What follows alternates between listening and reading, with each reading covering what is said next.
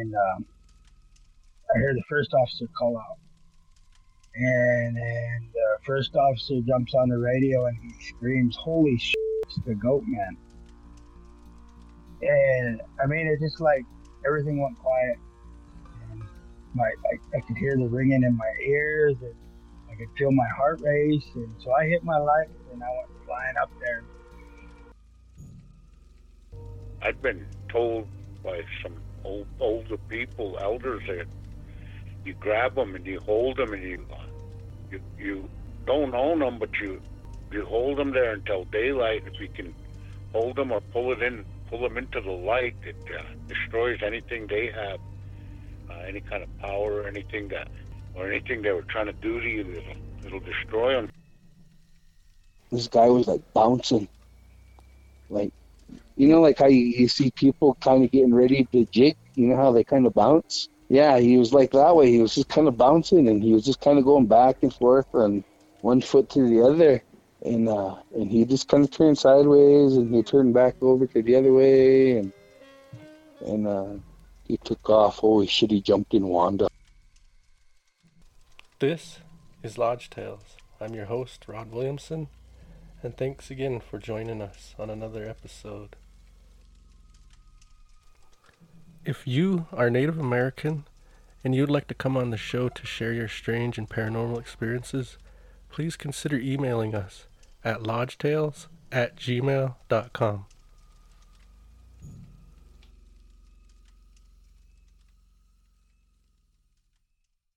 Well, thanks everybody again for joining us. This week we have Jenny and I, we talk a lot about Chemawa and Red Blanket and the area in Sweet Pine, all west of Star School there. We go over a lot of things with ghost lights, orbs, I guess you'd say, different spirits, different stories we've heard about the area. And I had a patron who asked me once about Red Blanket Ridge and if we heard about it and if we knew anything about it. So this episode, I would like to, well, maybe in a way dedicate it to that one patron.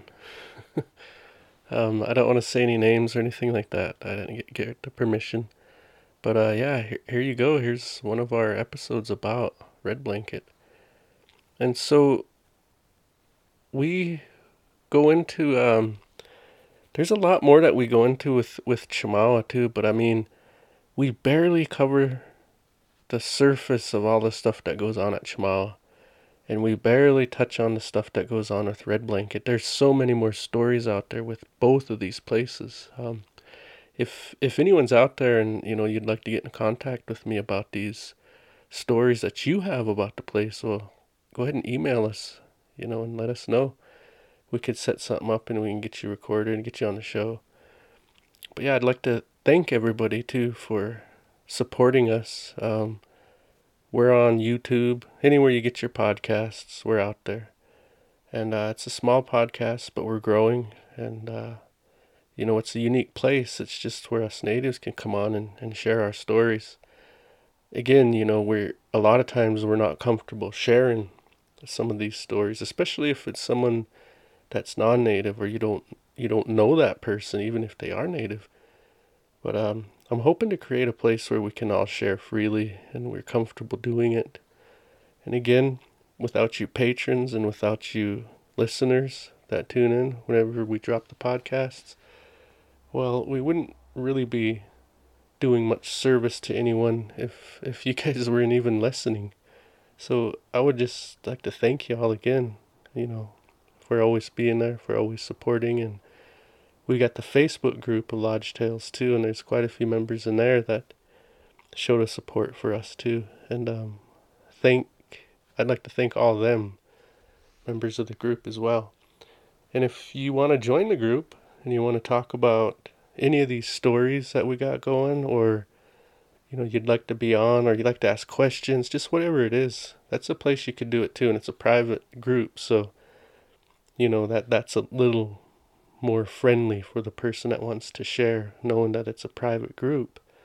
And yeah, I hope you all join and, keep listening to us and supporting us.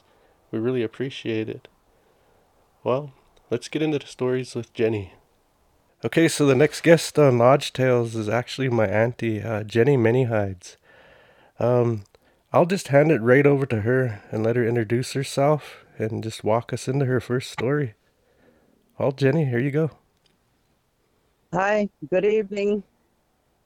My name is Jenny Manyhides. I come from the Red Blanket from my grandparents, Doofy and Boothtucky, and my mother and my father, Rainy and Sleepy. But I'm happy and grateful to be invited onto this interview by my nephew, Rodney.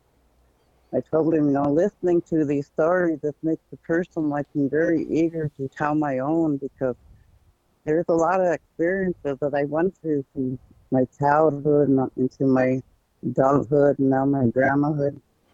And so I want to get started with when I worked at Chimawa Indian School. I started working there in 1994, and I I was a floater at nighttime. So I take everybody's day off, that were night workers and stuff. And at times, when I would be working, I could hear like different types of noises, and sometimes it felt like I was being watched.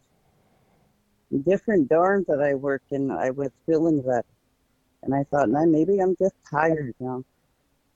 And then when I start getting like students, girls and stuff that were coming and telling me, there were things that they were hearing in their rooms, and they were seeing children's spirits, and they would see dark spirits in those hallway corners, and I told them, I said, just go the other way when you see them. Don't follow those kids. Don't, they're just letting you know that they're here or what. And as I start working longer and longer there, we would have to check on the kids every 20 minutes. So you go around through the dorm that you're working in, and you count all the students who's there.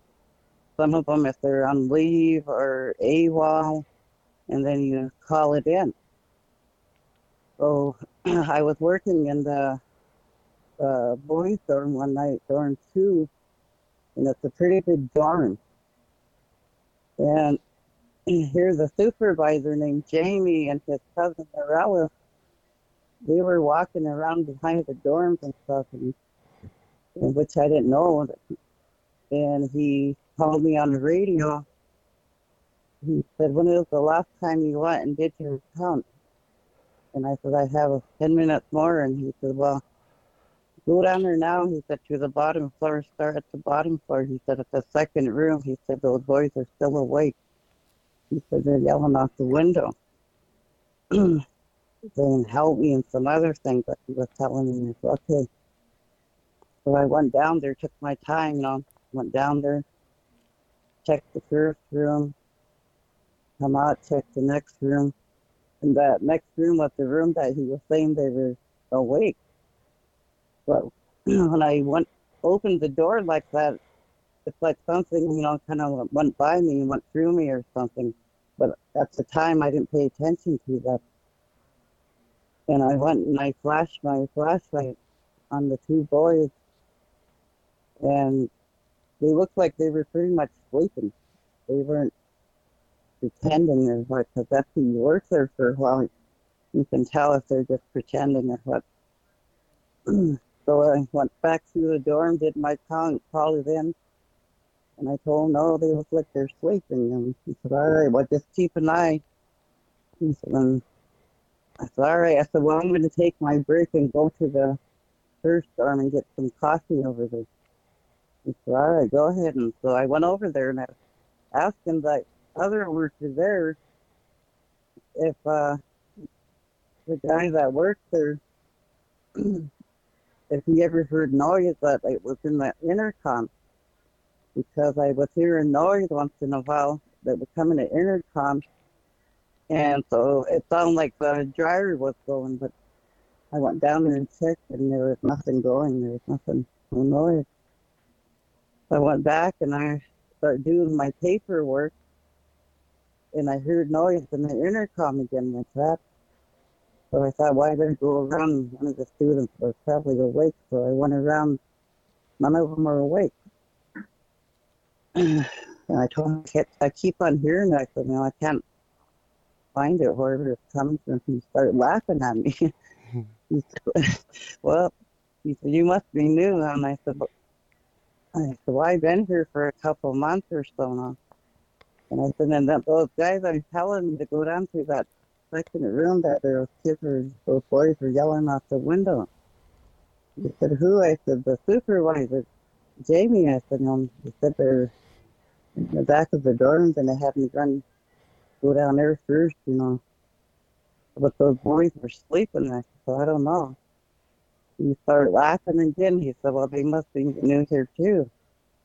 And I said, well, why? And he said, well, that's where those boys that, died of smallpox and what they were dying or something. And they were yelling out the window for help.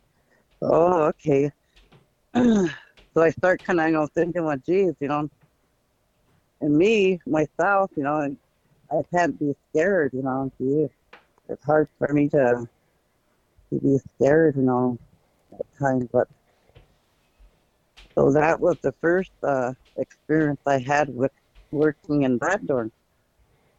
And then we had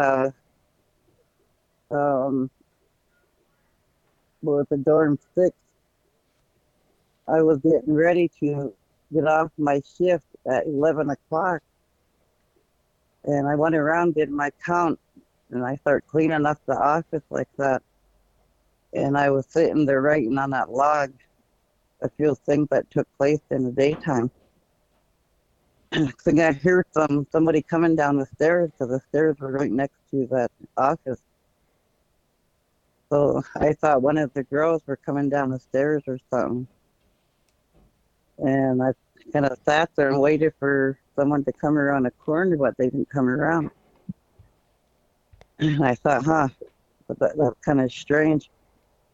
So I continued to do what I was doing, and then I heard it again. And I really got a strange feeling, when I heard it again, but I just left it alone. I didn't try to go check or anything. I just tried to hurry up and get going now. But there's another time, the one that really was, for me, was really, I don't know how I'd explain it, because it was in dorm 9. And that was a big dorm. That was a girls' dorm. And I'd be doing my work, making envelopes to send certain letters home to the parents, reading the log, writing down things, writing letters to the parents, and all that work that you have to do in the nighttime while you're watching over the students. I was doing my work. In that dorm, there's a big window that's just inside. So that's your office window, so you can see the front door, you can see the hallway, and the direction towards the living room and down the stairs right there. So as I was doing my work, I keep on seeing something go by really fast, And I kept on, just doing my work, and I'd see it again. And so I ignored it. I didn't try to get up and go try to see or nothing. But it was. But it just kept passing through. Yeah, you could see it like something go by really fast. And and I already knew, from different, experiences from those other dorms, So I'm really sitting there trying to ignore all of it, And all of a sudden, I could feel my back really, feeling heavy. Start getting really heavy, heavy, heavy. That's what they call it, you Mm-hmm. know, like somebody standing behind me. Hmm? So I'm just ignoring it like that.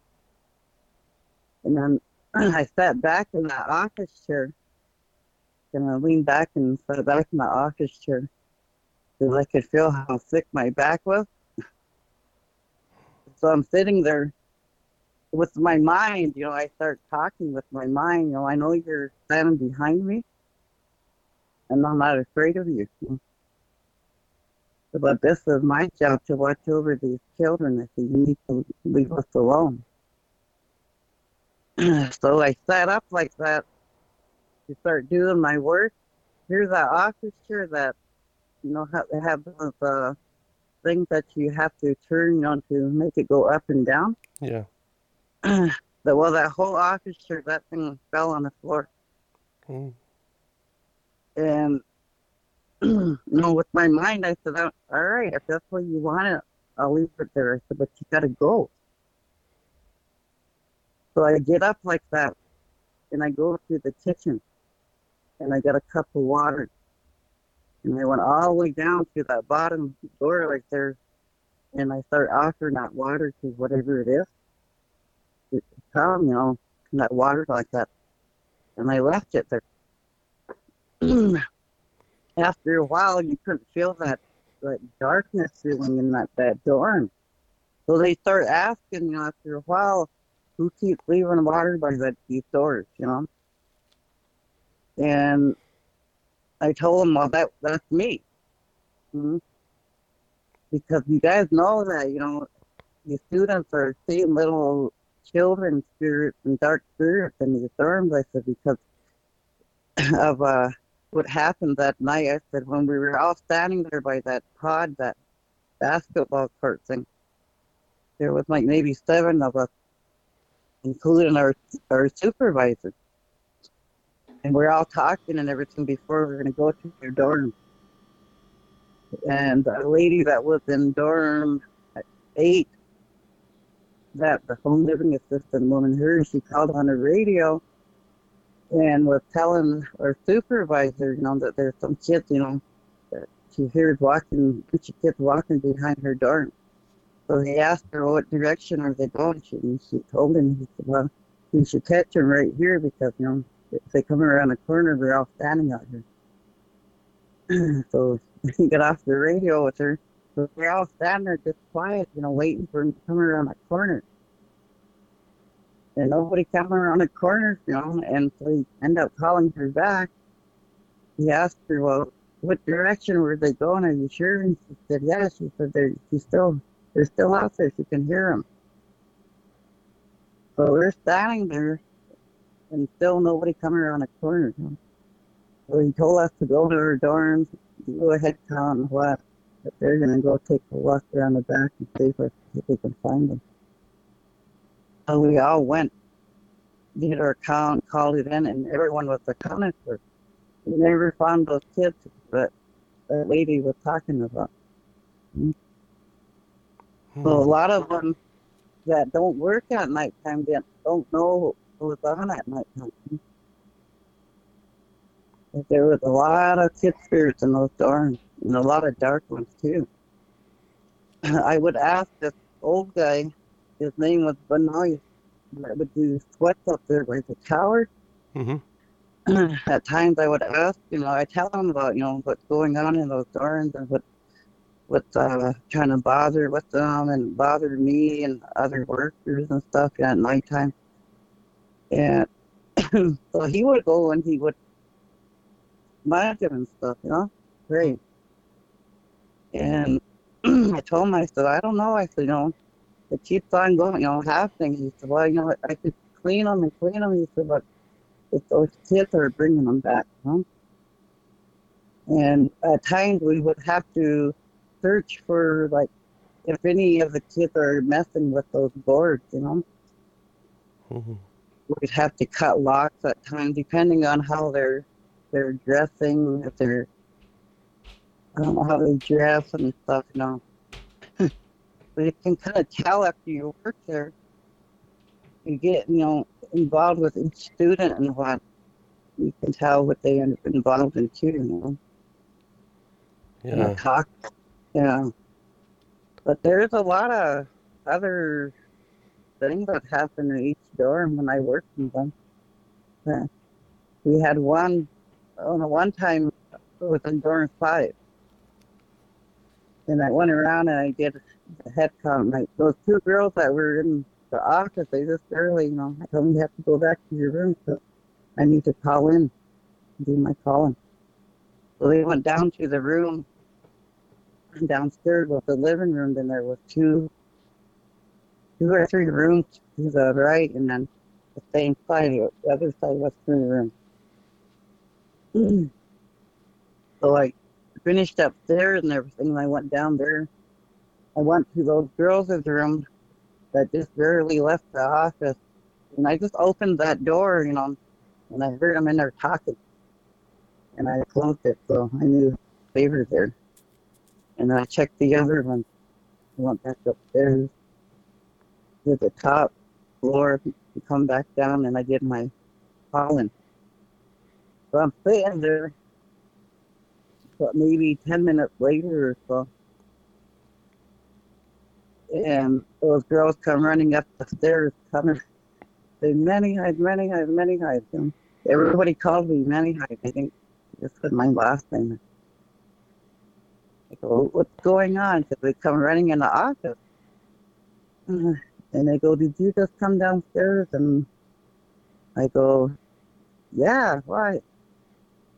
And they go, because we were laying there and we were talking and we heard that door open and it closed. And then she said that bottom girl, she said that she was sitting there, she had her eyes closed like that. And the one on top, she was laying up there, they were talking. And she said she felt like somebody sat on her bed. And she thought it was me. She said, because we always would visit and stuff, and she would thought it was me, and then she was waiting for me to start talking.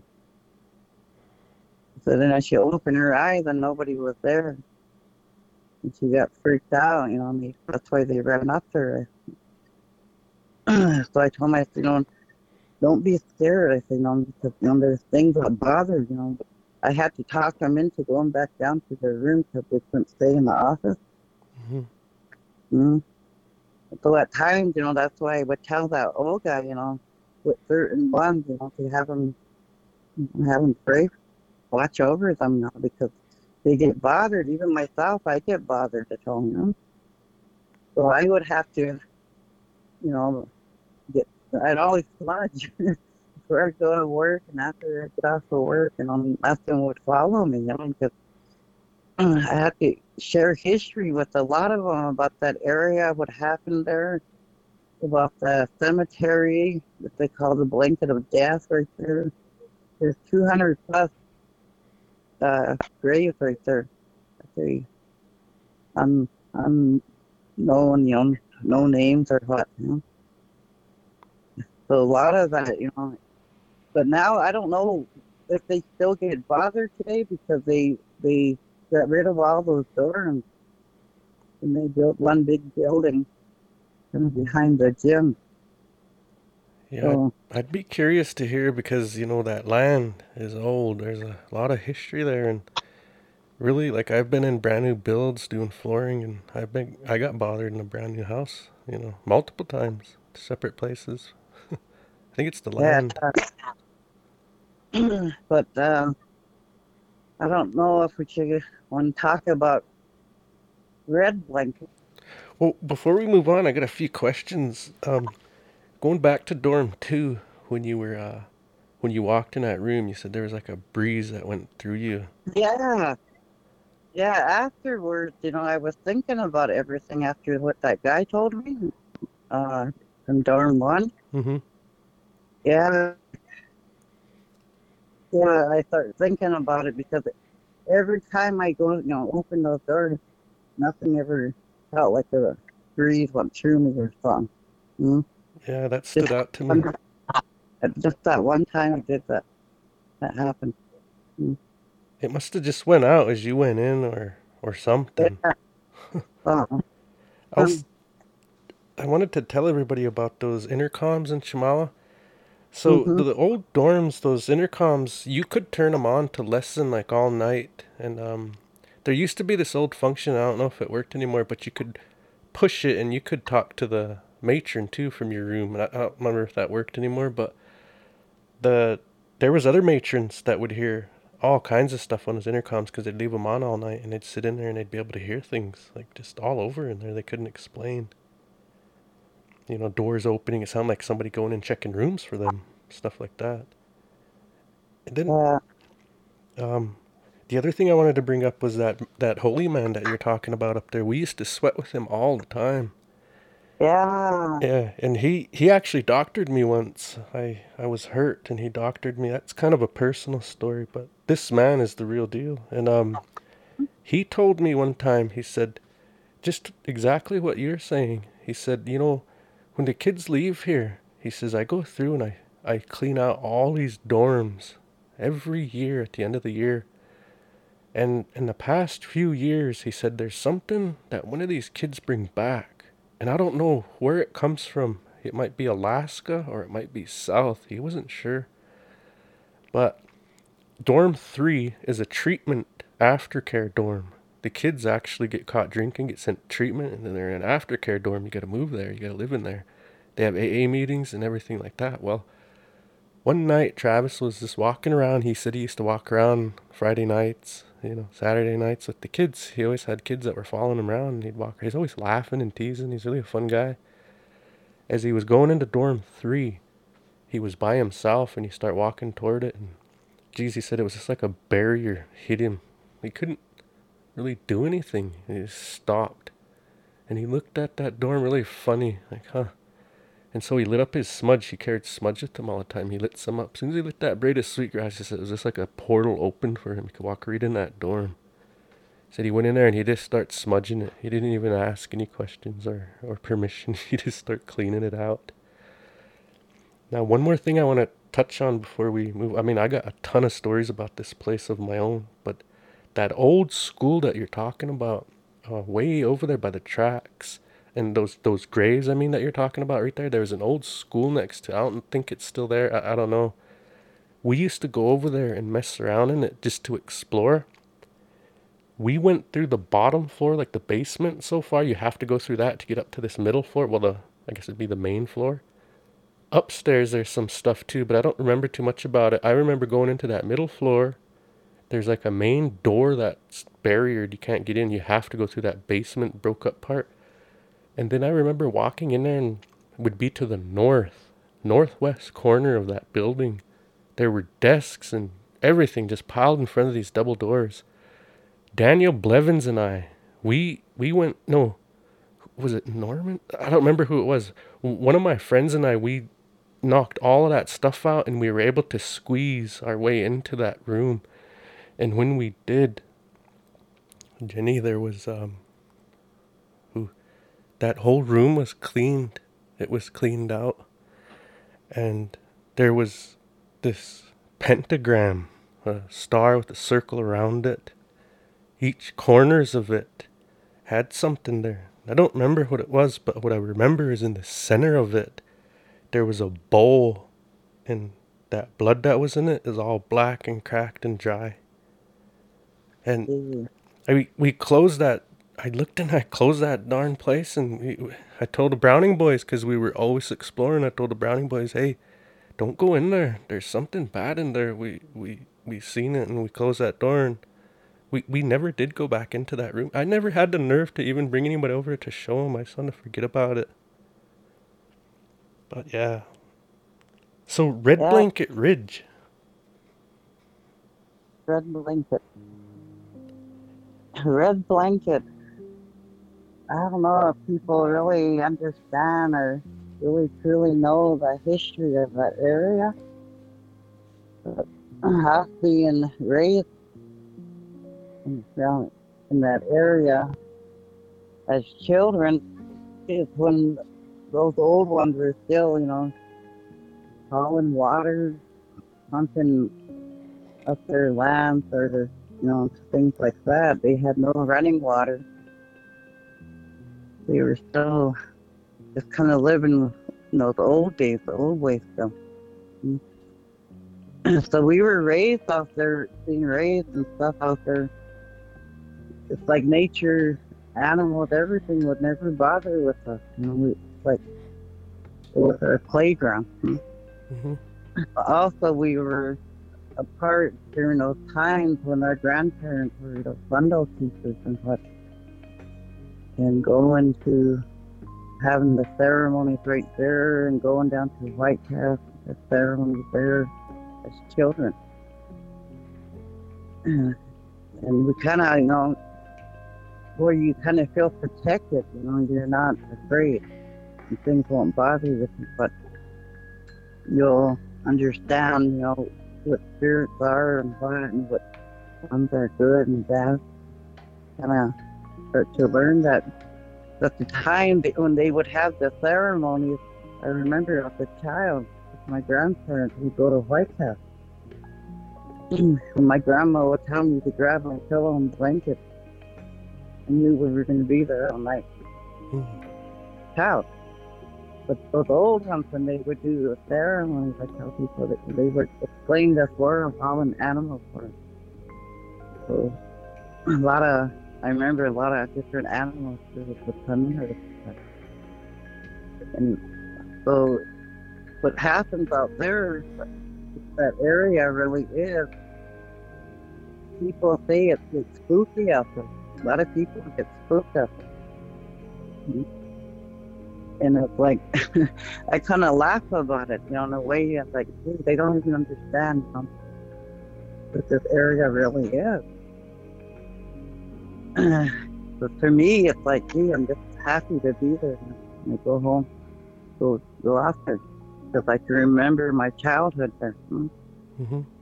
And a lot of people would, share stories with me, like different things that would happen to them out there. Well, there was a time when they had those two flaggers. They were fixing that road out there from Star School, just right outside of Star School, all the way up almost to the bridge. And they had flaggers right there. Well, that one stopped us right there by Star School, and he said, "How far are you going up?" I said, "To Manyhides." He said, "Where is to Manyhides?" Huh?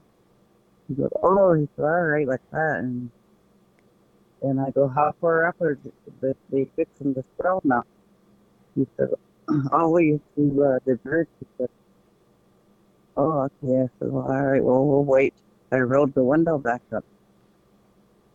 And then he comes and knocks on it after a little bit, and he said, "All right, you can get going here in a few more minutes." He said, "Are you going up to Manyhides?" And I said, "Yeah." He goes, "Are you Manyhides?" I said, "Yeah, I'm Manyhides." He said, "Man," I'm happy I'm not, up there, where the other guy's at." And I go, "Well, where's he at?" He said, "It's right there." He said, "Just around that corner." We're talking about Manyhides. Oh, okay. I said, "Well, why is that?" And he said, "Because," he said, they keep on seeing that old house over there, that red house. It has lights. The lights are on, and like you see people walking around over there at times. And I kind of said, "What else? Is that all they see up there?" And he said, "No, once in a while they'll see like orbs, just bouncing or something. Different areas they'll see shit, Oh man."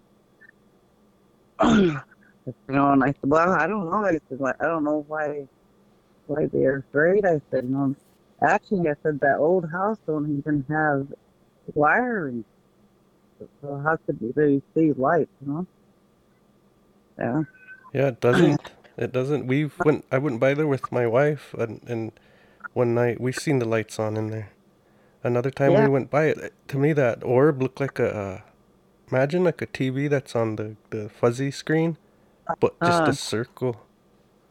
And it was in that house. I couldn't see it anywhere else outside of it, but I could see in that house. That's what moved in there. uh, yeah, I don't have no wiring because my aunt Madeline and Jim Buffalo, when they were staying, and as children, it's just one big, that house, and it's just 2 rooms, Mm. and it has a wood stove in there. That's all. Huh. No electricity, nothing. That's why they had to use those kerosene lamps. Oh. Mm. So it didn't have no water, running water, nothing. And then that house now, when my grandpa and grandma got that house built, and that one has running water, but you can't drink it because there's too much mineral. Mm. But then you look at that old cabin that's still down there on Mm-hmm. the other side where the red house is. That's my grandma's Sagaki. That's her old cabin. Mm. Sagaki was my grandpa, the mother. Oh, is that who So, that? huh? That's who owned that house out there, huh? I wondered that. Yeah, that's their old cabin. And then Manyhides is, my grandpa, great grandpa, that's her husband. So the whole history of that area, his altar's still up there on Red Blanket, the ridge up to here. That's where he would go and sweat, or not, do his fasting and everything up there. So that whole area, what it really is, it's a history, that whole area. And what it is where people, when they would come out of the mountains, that was one of their original camp places right there. Oh, right Mm, below Red Blanket. right there, right through, yeah, right through there. So if you ever looked on the global map, Mm-hmm. when you zoom into it, it says Manyhides Hunting Ground, Manyhides Hunting Trail. Oh. And the Manyhides means how it becomes is because he was a good hunter. He was, and when they would go back into the mountains, he'd pick all the best hunters, right, in that camp, go with him back in the mountains to bring food, to feed the camp, while the other ones are out there chasing the buck. So you think of how many families that we don't even know came out through that way back in those days. Mm, That Oh. camp, uh, a lot of history right there. So in out there, why it's like that, why they see things like that, is because it's still there. That camp is still there. Spiritually, it's still there.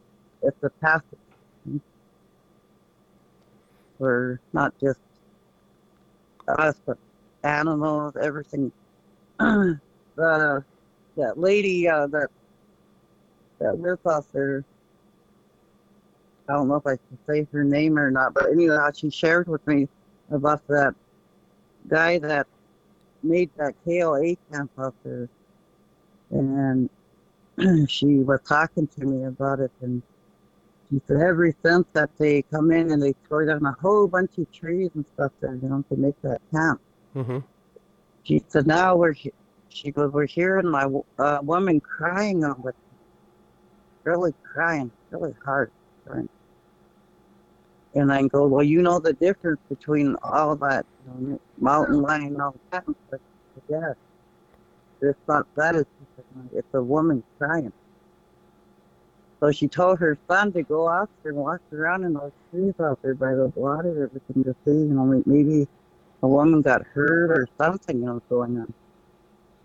He said, and he went and looked and he couldn't find nobody. He said, oh, we keep hearing her crying. I said, well, what did they do? She said, well, they knocked down a whole bunch of trees and whatever. And yeah, they just threw something there, because that's a sacred area, all of it. And it hurts, a lot of people to see, how it looks when you go into sleep time, because that's where it came out, how it looks. Yeah. So a lot of history, a lot of people tell me stories about how they get bothered out there, how one guy said he was sitting there really, him and his friend were really drinking away and kind of parked down there in that area, and then happened to look in his mirror like that, and he seemed like one of our people, really dressed like in the old what days, Mm-hmm. kind of peeking around like that, watching or listening to him, but he's seen him in that mirror like that. He said he got scared and he started up his car and took off. And I told in that area, there's a lot of people that say they experienced things out there.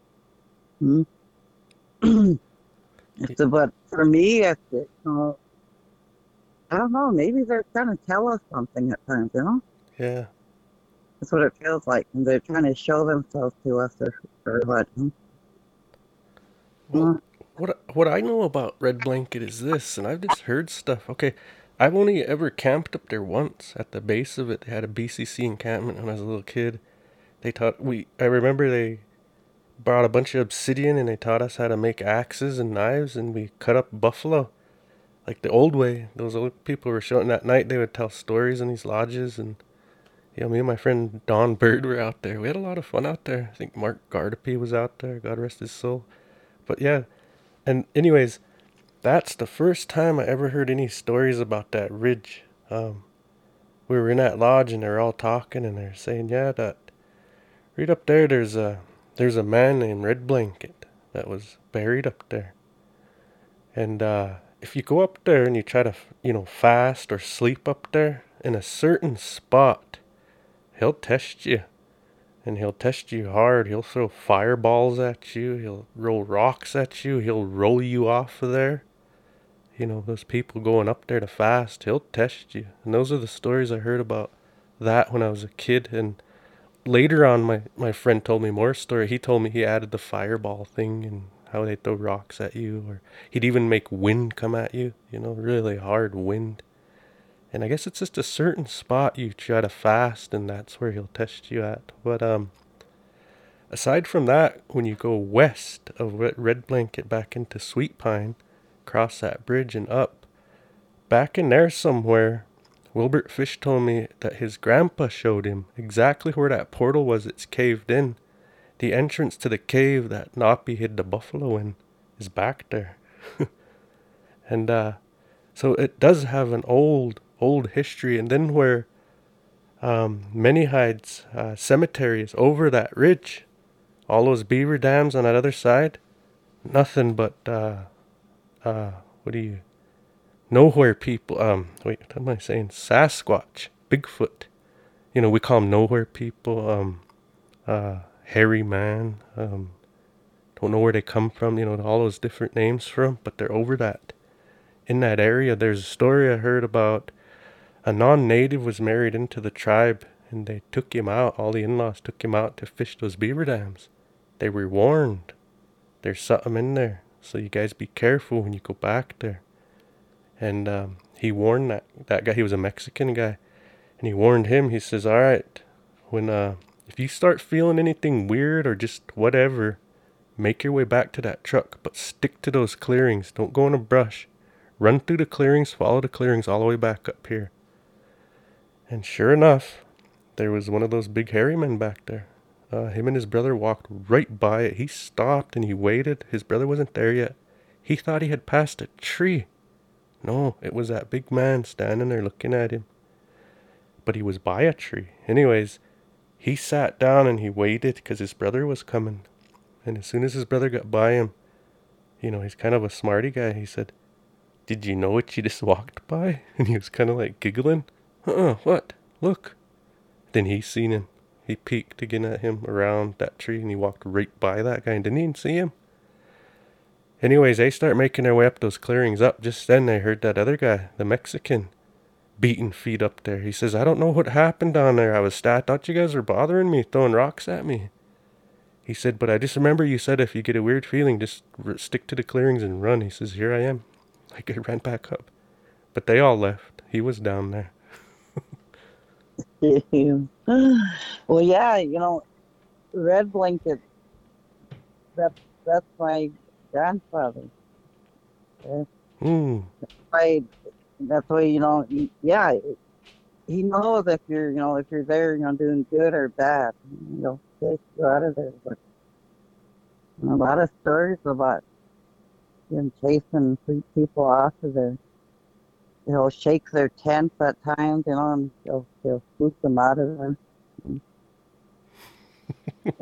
Yeah, a lot of good stories that our family have about out there. Mm. Yeah, there's a lot of I hear more and more Bigfoot stories about that place. There's Yeah. a lot I've been hearing from out there. Trees planted upside down, giant trees too. Hmm. My sister, she looked out that window one day that that by the sink and looked to that hill right behind that house.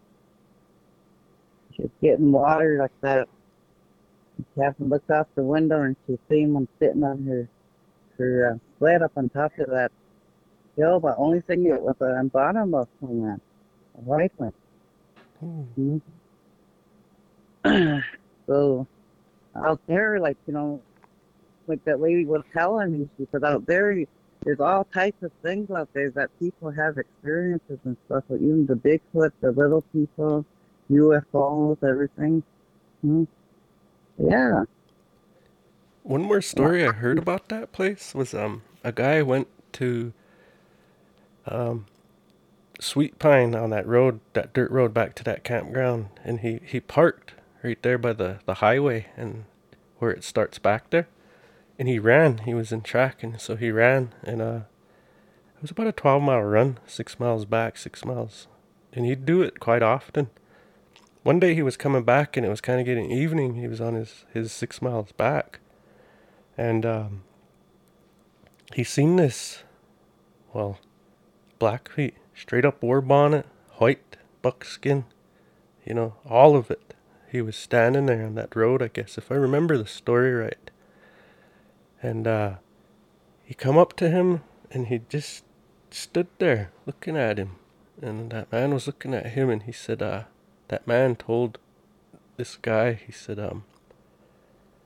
I see you back here all the time, and I see you always running. He says, I watch you, and I see you. He says, and I like what I see. I like how I see you trying hard like that. And he said, you'll be back up here. You'll be back. And this guy, I don't want to mention his name, but he just ran back out, just continued on his way. He wasn't spooked. He wasn't, it was just normal. Sometimes you get around them, it's just like normal. You don't feel no way other times, It's so strange. Yeah. One time we were visiting out our school with this elderly woman. She was telling us stories, sharing stories with us about our dad and different, stories. And when we got ready, we were heading in town. I was the passenger, and my sister was driving. Her husband was in the back with my niece and nephew. And so we started crossing that bridge, and I started thinking about how it used to look, before. Mm-hmm. Way back then, I had that road and everything. Yeah, it really looked like I remember how it used to look. Just as we started heading up the hill, I'm looking and I see one of our old people, standing there, and he's standing there and he's wrapped with a robe, like the buffalo robe, like just standing there looking at that road and watching us or something. But he went by. It's like I was supposed to see him. And I told my sister, I said, oh, there's somebody standing down there, wrapped in the robe. I said, you see them, and nobody said anything. And, because of course she didn't see, because she's driving, and Alden, I don't know what he was doing. So anyway, it stayed in my mind, like, I know I seen somebody down there, So we kept on going. We got to town, went to his house. Sitting there, trying to, process if I really seen that, So my sister-in-law must have seen that, something was bothering me, because she goes, what's the matter? And she goes, like, something's bothering you. And I go, gee, how did you know? She said, looking at you. So I start telling her what I seen. She goes, no, she goes, I believe you. And I go, oh, all right. I said, that's good to know. She goes, well, the reason why, she said, her and my brother was driving one day up there by Kiowa. You kind of get into that straight part, you see all the trees. And there was snow on the tree line on the ground, but the roads were pretty clear. And they were just riding the Sunday ride like that, and she was looking out the window like I was, in the tongue of those trees like that, and then she seen a family walking with a man, a woman, and two children. They're in those trees walking towards the road like that. So she yelled at my brother, stop, like that. And he looked at her for what, the hell's going on? She said, turn around. She said, there's some people walking back there. You can't let them walk. They have 2 kids with them. So they turn around, they go back, don't see nobody, turn back around, went really slow like that. She was looking in that tree line where she's seen them. There, in that snow, there was no footprint, nothing. Mm-hmm. And she said what she seen was like a husband and a wife and 2 children, but they were wrapped in old blankets walking. So she said, huh? And I go, why are they showing themselves? She's, a pipe keeper herself. And she said, well, the more she shakes, she said, they're waking them up. Mm-hmm. And I always stayed in my mind, well, it makes a lot of sense, Yeah. Mm-hmm. So even that dirt road, what kept me in reality of a young girl, young child, is like, I would always look at the stars. And I'd always watch the Big Dipper. I'd watch the Big Dipper, turn all the time. Yeah. Mm-hmm. That kind of kept me in reality. I feel at times, to know that we sit in the universe. So, we went out to Durham Road. We had 2 cars, me, myself, a friend from Canada, my brother, my other kids, they were in the other car. So let's go stargazing. So we went out. As soon as you get off the road and start going up that first little hill, on the side there was an old house, barn looking thing. That's where we parked at. So we got off the car, some of us, and we're standing there really talking like that. Waiting for it to get dark, And here we were standing there, and here all of a sudden we just heard like a bunch of horses come rushing at us like that. Mm-hmm. And like you could feel like we got surrounded. Okay, but here you hear, would be back then, that war cry or something, Mm-hmm. Weird. And all I heard was, who are you guys, like that, And everybody felt it, when that happened. And my friend got scared like that. He goes, come on, let's go, like that. So we get in the cars and we start heading back to town. We almost get to the casino, the smoke shop place. We had to pull over right there. I pulled over right there, and we were sitting there, we were talking, and he was asking me, he said, what did you hear, So I told him what I heard and what I felt, He said, well, what do you think? He said, should we go back or what? I said, yeah. You're not supposed to be afraid. So we went back, we drove all the way up. He said, let's go see if, anybody's outside or what. These houses, had made that noise like that. We kept driving, watching. There was nobody outside. There wasn't a bunch of people. There wasn't no horses. So we went back down there, and then he prayed, prayed right there, But I told him, I said, that's the thing. I said, a lot of these people have experiences right here. For me, it's like those old ones are. They let us know that they're still here, helping us, watching over us at times. That's what it feels like.